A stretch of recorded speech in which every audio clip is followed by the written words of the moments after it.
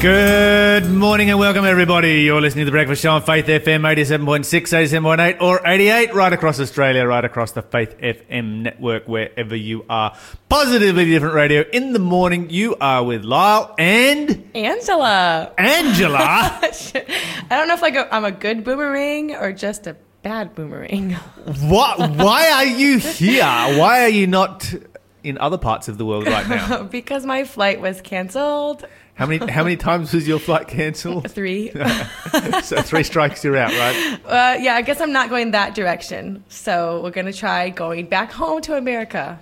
And so you might be you just might be stuck in Australia for the next year or two, or just maybe even the rest of your life. Don't know about all that. I don't know that these countries want you anymore. Hey. Angela, no. Who's Angela? Why would we let Angela back into our country? We're going to try. What an adventure trying to travel during COVID lockdown. But anyway, you've actually made it back from Victoria before the border closed. So. Yeah. I made sure to Google the hotspots just for the record, and we only were exploring the nature, which, by the way, Victoria is an incredibly gorgeous state. Wow. And we made sure we Googled and never stayed or got gas or we held our breaths every time we drove through any of the hotspots. Right. Okay. Good to know. And you can kind of stay at the other end of the studio today. So what are you thankful for this morning? I'm thankful that I got to take a train ride last night. I love trains, and it was just so fun. And I think that the train stations are so cute in Australia. They look like old Western towns. That's probably because most of our train stations are actually really, really old. Yeah, I just was wearing the wrong clothes. Put me in a dress, and I could have been perfect. There you go. Oh, well. Well, I'm thankful that Angela is back on air for a couple more weeks before she has her next attempt at going home. You're listening to The Breakfast Show podcast on Faith FM. Positively different. All right, what's happening in the world of positively different news? All right, so some good news. The epicenters for disease in America and Europe have been New York City, or New York, the state of New York, and the country of Italy. That's kind of been the two main spots. And recently, the numbers of fatalities have dropped. In Italy, for example, 6 for every 100,000 inhabitants, which that sounds still kind of awful, 6 for every 100,000. But if you understand that on June 29th, it was 28. So it dropped down by that's 22 a big drop. Overnight from the 28 to 6. Yeah, that's a major drop. So that's super good news as well. And New York, their deaths were 5 last Saturday. And they're down from 13 the day before, and it's the lowest recorded number since March 15th. Well, good news. It's good to see the numbers dropping in some of these countries. That is not the case everywhere around the world right now, no. Particularly down in Victoria. But it's good to see that in some of these countries they are starting to get it under control. Let's hope that they're able to maintain that. That's the key right now going forward, isn't it? Being able to maintain the success on COVID. So, interesting times ahead. Yeah, there was 18,000 patients in New York in March, and now they're down to 900 this last weekend. Yeah, that's a huge drop. So that's massive. That is massive, but you're right. It's definitely something that has to be maintained based on, I think, education. Yeah. Or there are a number of different countries that are showing right now how badly things can go wrong when people relax and just sort of think, oh, yeah, it's all over, and just, everybody's itching to get back to normal life, but normal life, we need to recognise, is probably a couple of years away. Yeah. The reality is, if you look at the Spanish flu or something like that, some of the big pandemics that our world has faced, it's going to take a couple of years for it to burn itself out and to disappear, at least. I mean, we have no idea about this virus because it's entirely new, so bit of a steep learning curve there. Keep washing your hands and just be mindful of others, for sure. That's it. That's what it is all about. All right. What else is happening, Angela? Well, the other 2 stories are from the country of India. One is just a really cool little thing that this Indian architect is doing. He somehow is taking pollution and turning it into a tile for a roof. So what he's done, he's the mastermind behind Carbon Craft Design. and it's capturing carbon emissions from the air and turning it into a stylish tile. The device is called the Air Ink. And the company is able to draw CO2 out of the polluted city air and combine it with a mixture of marble chips and powder and then press it into elegantly designed tiles. Okay, so basically, I mean, this is just like space science right here. This is next level stuff. So you need CO2 to be able to make these tiles, and rather than just going and manufacturing CO2, they're just like, oh, there's plenty of CO2 in the air, so we'll grab it from there. Yeah, he made up the recipe somehow, using the CO2 and the mixture of marble chips and powder to create a tile. That's amazing. Yeah. That's yeah. All right. Cool. I thought that was super amazing. That is very, very cool right there. The other one is in India as well.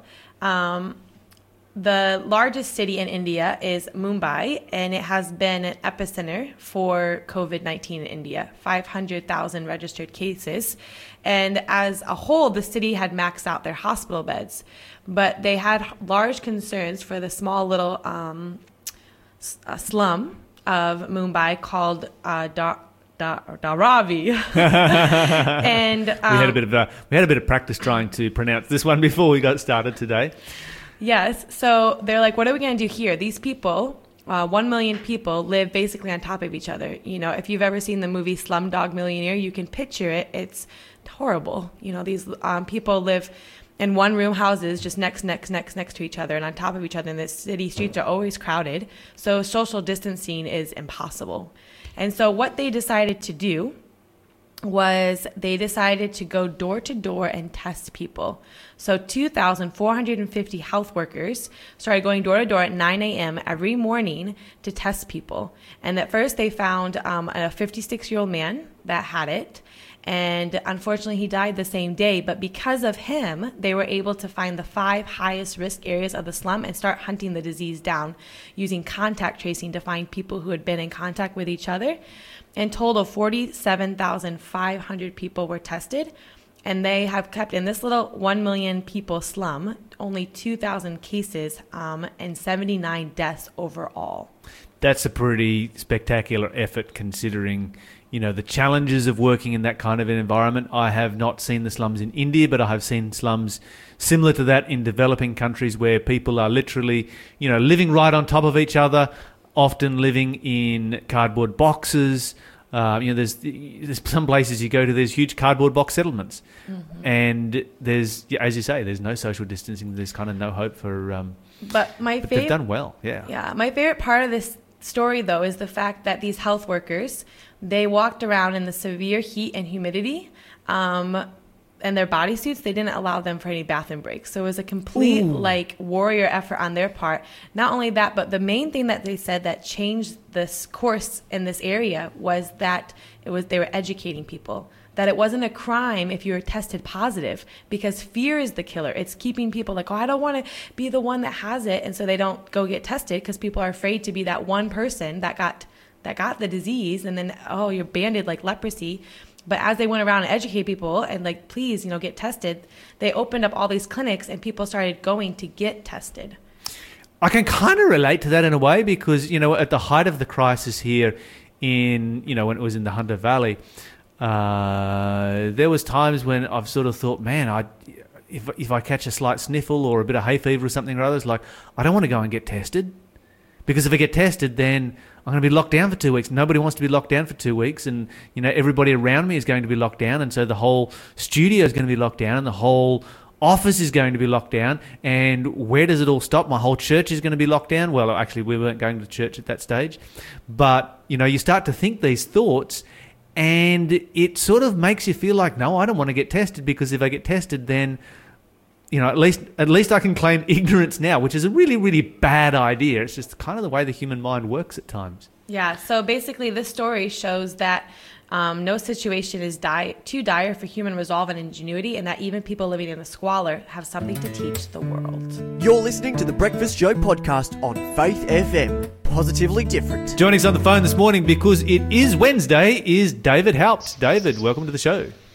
Good morning, Lyle, and good morning to your listeners. Good to be back with you people again. It is indeed. We did miss you last week, but we all missed each other last week. But it's good to be back here again. We of course every week talk about emotional health and issues in relationship to that. We've spent a fair bit of time talking about anxiety and depression, but we have had some questions that have come through from listeners, and we were wondering today whether we could talk about schizophrenia.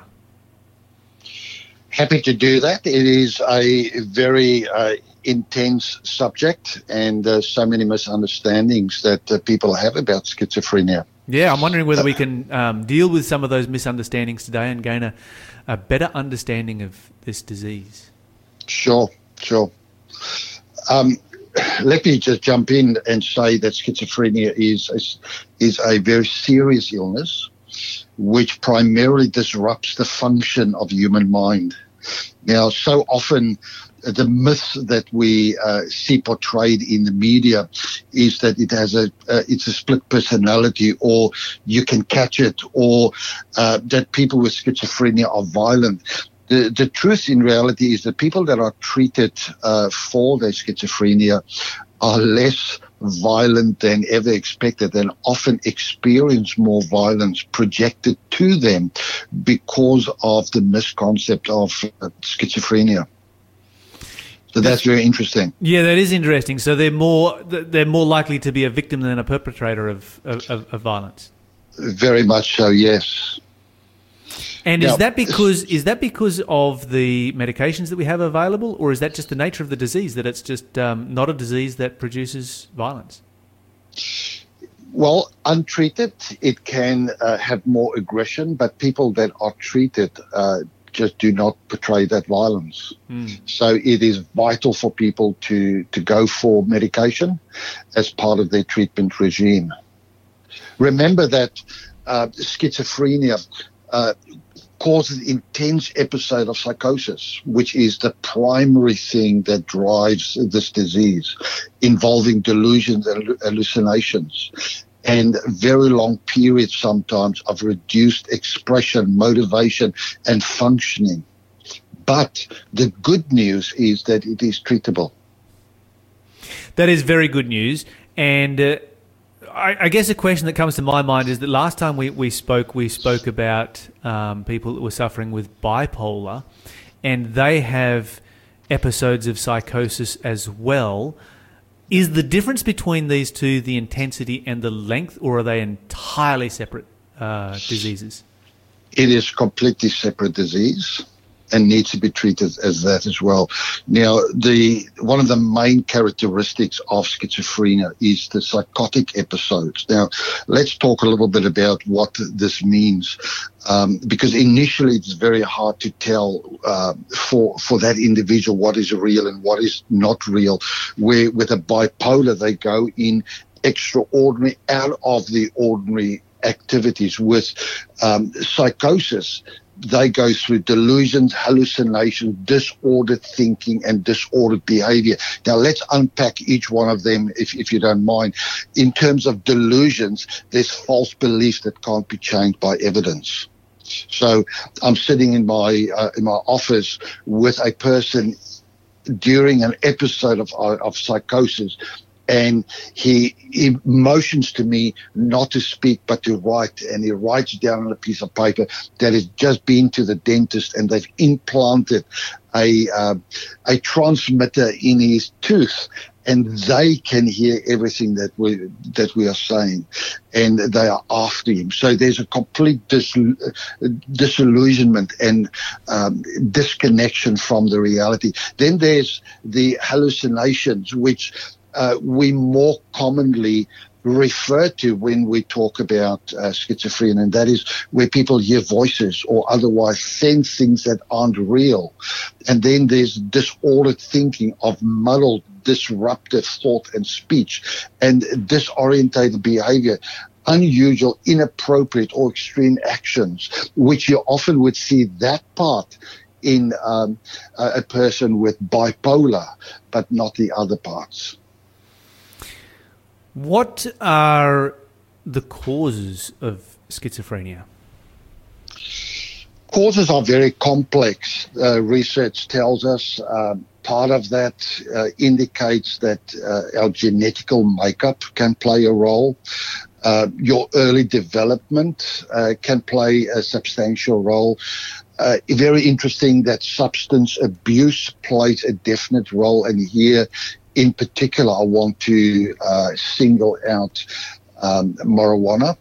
Where a lot of people that use marijuana say that they're using it in order to just be calm and feel calm.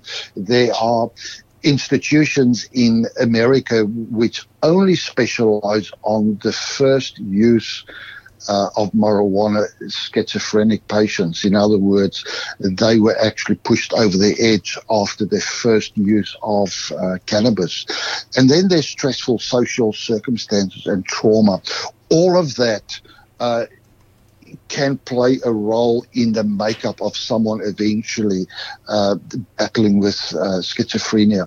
What is very challenging for us to realize is that it is very common worldwide. 1 in 100 people will experience schizophrenia in their life.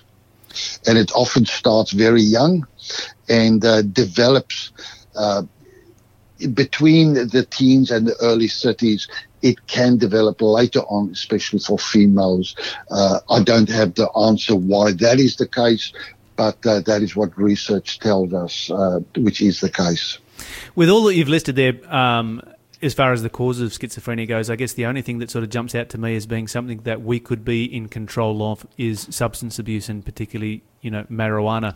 Would that be an accurate summary? Is that, the other environmental, genetic, etc. effects, there's nothing we can do about that, but of course we can avoid, abusing substances, and particularly marijuana?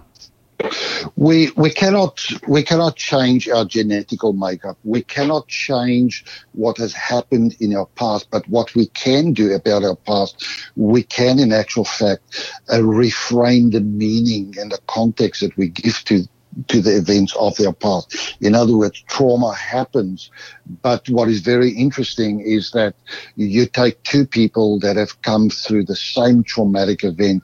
One person will be held back and for the rest of their life will have to use antidepressants or antipsychotic medication, while the other person are able to move forward. One of the key areas that research shows for the difference in those two, I'm not talking about schizophrenia, I'm talking about the meaning that we place around our trauma, is spirituality. In other words, some Christians can in actual fact decide that my traumatic exposure is actually, I'm going to use it as a crafting moment in God's hand to make me instrumental to help others that are and have been battling through the same issues in life. And those people tend to come out much stronger, much better. But it's a combination of these things that plays a role. Many a time, Lyle, you will find that people battling even with addictions are really starting off on their addictions due to traumatic or very painful events in their life, and they've never been taught the coping skills of how to manage it, and therefore they're introduced to a substance that makes them experience numbing effect of that substance. In other words, they don't feel the pain, the emotional pain of that trauma or that abuse that they've gone through as a child. And that, of course, then just adds another component, which is exacerbating the danger of getting a mental illness like schizophrenia.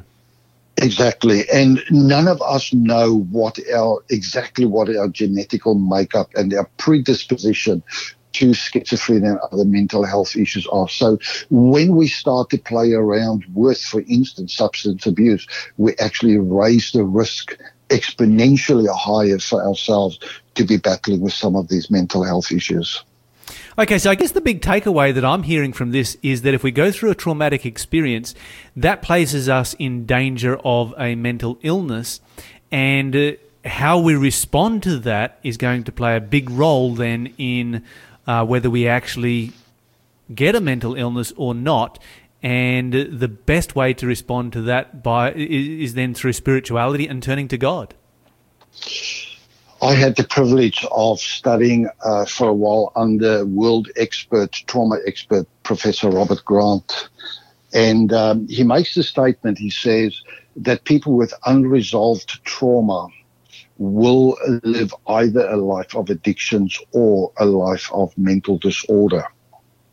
And he goes further to say, now Professor Grant is not a Christian, but he goes on to say that the only way that these people can be helped is by having two anchors in their life, referring to us sitting at his feet and arranging at that point a range of psychiatrists right down to psychologists and counselors.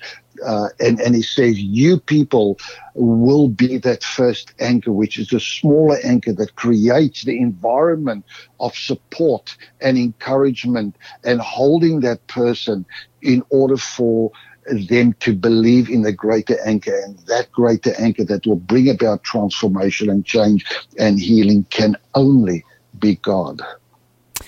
That's a very powerful statement. That is an incredibly powerful statement right there. With somebody who has a history of schizophrenia in their family, and there's an assumption then that there is obviously a genetic predisposition to schizophrenia, how important is it that they, maintain their mental health in a good position and be very aware of traumatic experiences when they come by? It is vital for those individuals to follow through the medical regime, but not to just rely solely on the medical regime, but also continue to work on their mental state. I would suggest on their spiritual relationship with God, making sure that they eat well and correctly and they live. And here I'm just going to use a word, a pure life. In other words, a life that is steering away from all the negative stuff that can, in other words, alcohol, tobacco, looking at, addictive behaviors, turning away from all of that in order to give your body and your brain the best chance to function well, not only for yourself, but also for the next generation, because epigenetics, the way that I live actually has a direct impact, not just in my children, nor just in my grandchildren, but in my great-grandchildren's life. So if I'm battling with schizophrenia, many Christians just say, just go and pray, God will heal you, don't take medication. I would like to suggest to you that God actually gave the medical science the wisdom to be able to develop some of those crucial medications that are needed to stabilize this individual. And taking that responsibility to be stabilized and therefore living a purer life actually will have a direct impact on future generations around us as well. We've talked about medication, and of course we all know people who suffer from schizophrenia and are able to, live, good functional lives as a result of medication. How much can that medication be reduced as a result of lifestyle changes, or can it be reduced? Research tells us that the treatment of schizophrenia can last 2 to 5 years, and sometimes maintenance might be lifelong. In other words, initially people will be on heavy antipsychotic medication, which basically numbs every sense that they have. But over time, that medication would be reduced to a much more functional level. And I would like to suggest to our listeners that if they are battling with schizophrenia, that they do not resist that provision of medication, but that they actually go along with it. The healthy eating, exercise, one of the symptoms that schizophrenics are battling with is that they socially disengage, that they actually place themselves in an environment of support, and that they do engage with people, that they learn to trust the people that are the closest to them, that has an intention to support them, because battling with schizophrenia really isolates individuals, and it is an opportunity for them to recognize that social support is crucial also for their well-being. David Howard, thank you so much for joining us this morning. Of course, a lot of that social support can be received by being a part of a church, and so we'd encourage anybody suffering with schizophrenia to become a part of a local church. You're listening to the Breakfast Show podcast on Faith FM. Positively different. Question of the day. Question of the day is part 2 from yesterday. We were talking about the 4 living creatures, and we found that the 4 living creatures described in 3 verses in Revelation chapter 4 have an entire chapter of the Bible dedicated to them in Ezekiel chapter 1. And some people will say, well, the accounts between the two are different. There are differences between the two, therefore the Bible contradicts itself. I would say no. I would actually say that the difference between these 2 accounts, Ezekiel chapter 1 and the 3 verses in Revelation chapter 4, verse 6, 7, and 8, the differences actually show the credibility of the Bible. And the reason why I say that is that if they were both exactly the same, then you would say, well, John just copied that from Ezekiel. He didn't have a vision at all. He was just copying down what Ezekiel said. But because both Ezekiel and John are writing down what they saw, we have some differences between the two. But the same basic elements are all there. Now, to illustrate that point, let's think about it this way. Let's say that you got Ezekiel and you transported him to our day. And you gave him a bit of a tour around the studio, showed him how the radio worked, took him a bit of a road trip, maybe took him on an aeroplane ride, showed him our computer systems, and then told Ezekiel, I want you to go back. Yeah, I think we had a bit of a blooper here in the studio because I forgot to have the jingle again. I'm going to get in trouble for that. But anyway, but then you sent Ezekiel back in time. And he said, I want you to write down everything you saw. He doesn't actually have the words in his language to describe the things he's seen. Do the same with John. It's going to sound quite different, particularly when Ezekiel goes into great detail and John gives it a couple of broad brushstrokes. But what we find, and one of the differences that we find, and we're just going to look at this one real quick, here in Revelation chapter 4, the Bible says, let me see, verse 6. The Bible says, before the throne there was a sea of glass like crystal, and in the middle of the throne, round about the throne, were 4 beasts full of eyes before and behind. Now, these living creatures have 4 different faces, and each one of those different faces describes a different part of the plan of salvation. Last week we looked in Ezekiel chapter 10, where the Bible says that these are cherubim. So we know that they are cherubim. We know that they are creatures that we don't have words within our language to describe. How do you describe a creature that is full of eyes within and without? I mean, what even is that? Now, of course, Ezekiel going into much greater depth on this. If we go over to Ezekiel chapter 10 now. Ezekiel 10, where are we? Ezekiel, just before Daniel. Here we go, getting there. Ezekiel 10, and in verse 1, the Bible says, and I looked, and behold, a firmament was above the head of the cherubim, so that's your 4 living creatures, and there appeared over them, as it were, a sapphire stone, as the appearance of the likeness of a throne. So we find that the throne of God is central to this story. If we go down to verse 9, the Bible says, and when I looked, behold, the 4 wheels by the cherubim, one wheel by one cherub, another wheel by another cherub, and the appearance of the wheels was as of a beryl stone. And the Bible goes on to describe these wheels, and it's actually these wheels that are full of eyes. How do you have wheels that are full of eyes? I mean, I don't even know what they're trying to describe right here. But they're describing creatures that are always associated with the throne of God.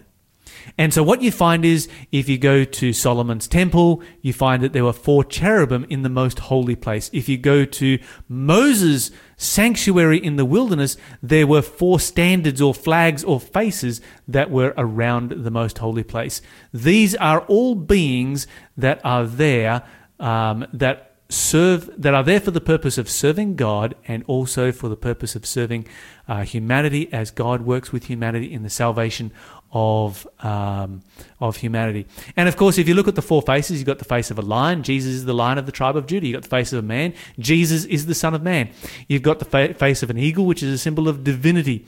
You have the face of an ox, or an animal of sacrifice, and Jesus was the man who gave his life as a sacrifice, who was the divine Son of God. And so they all tell us something about Jesus and the plan of salvation.